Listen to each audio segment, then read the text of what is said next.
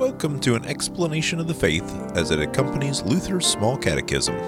Question 249. Can we also pray to Jesus and the Holy Spirit? Yes, Christians pray to Jesus and the Holy Spirit, for they are one God with the Father. 1 Corinthians 1 verse 2.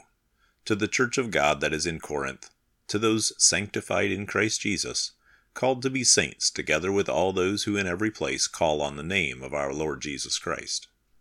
Acts 7 verses 59 and 60.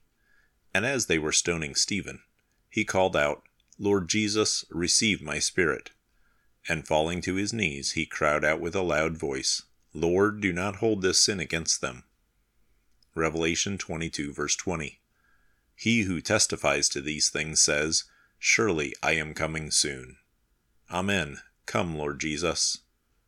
Acts 1 verse 24. And they prayed and said, You, Lord, who know the hearts of all, show which one of these two you have chosen.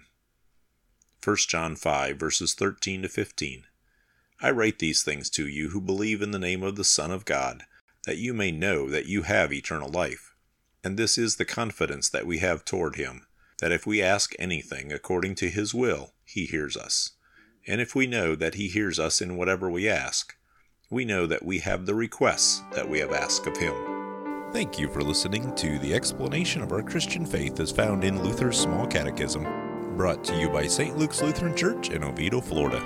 This podcast is from Luther's Small Catechism with Explanation, copyright 1986, 2017, copyright 1986 Concordia Publishing House. Used with permission, all rights reserved. Purchase a print copy of Luther's Small Catechism with Explanation. Please contact CPH at 800-325-3040 or visit them at cph.org.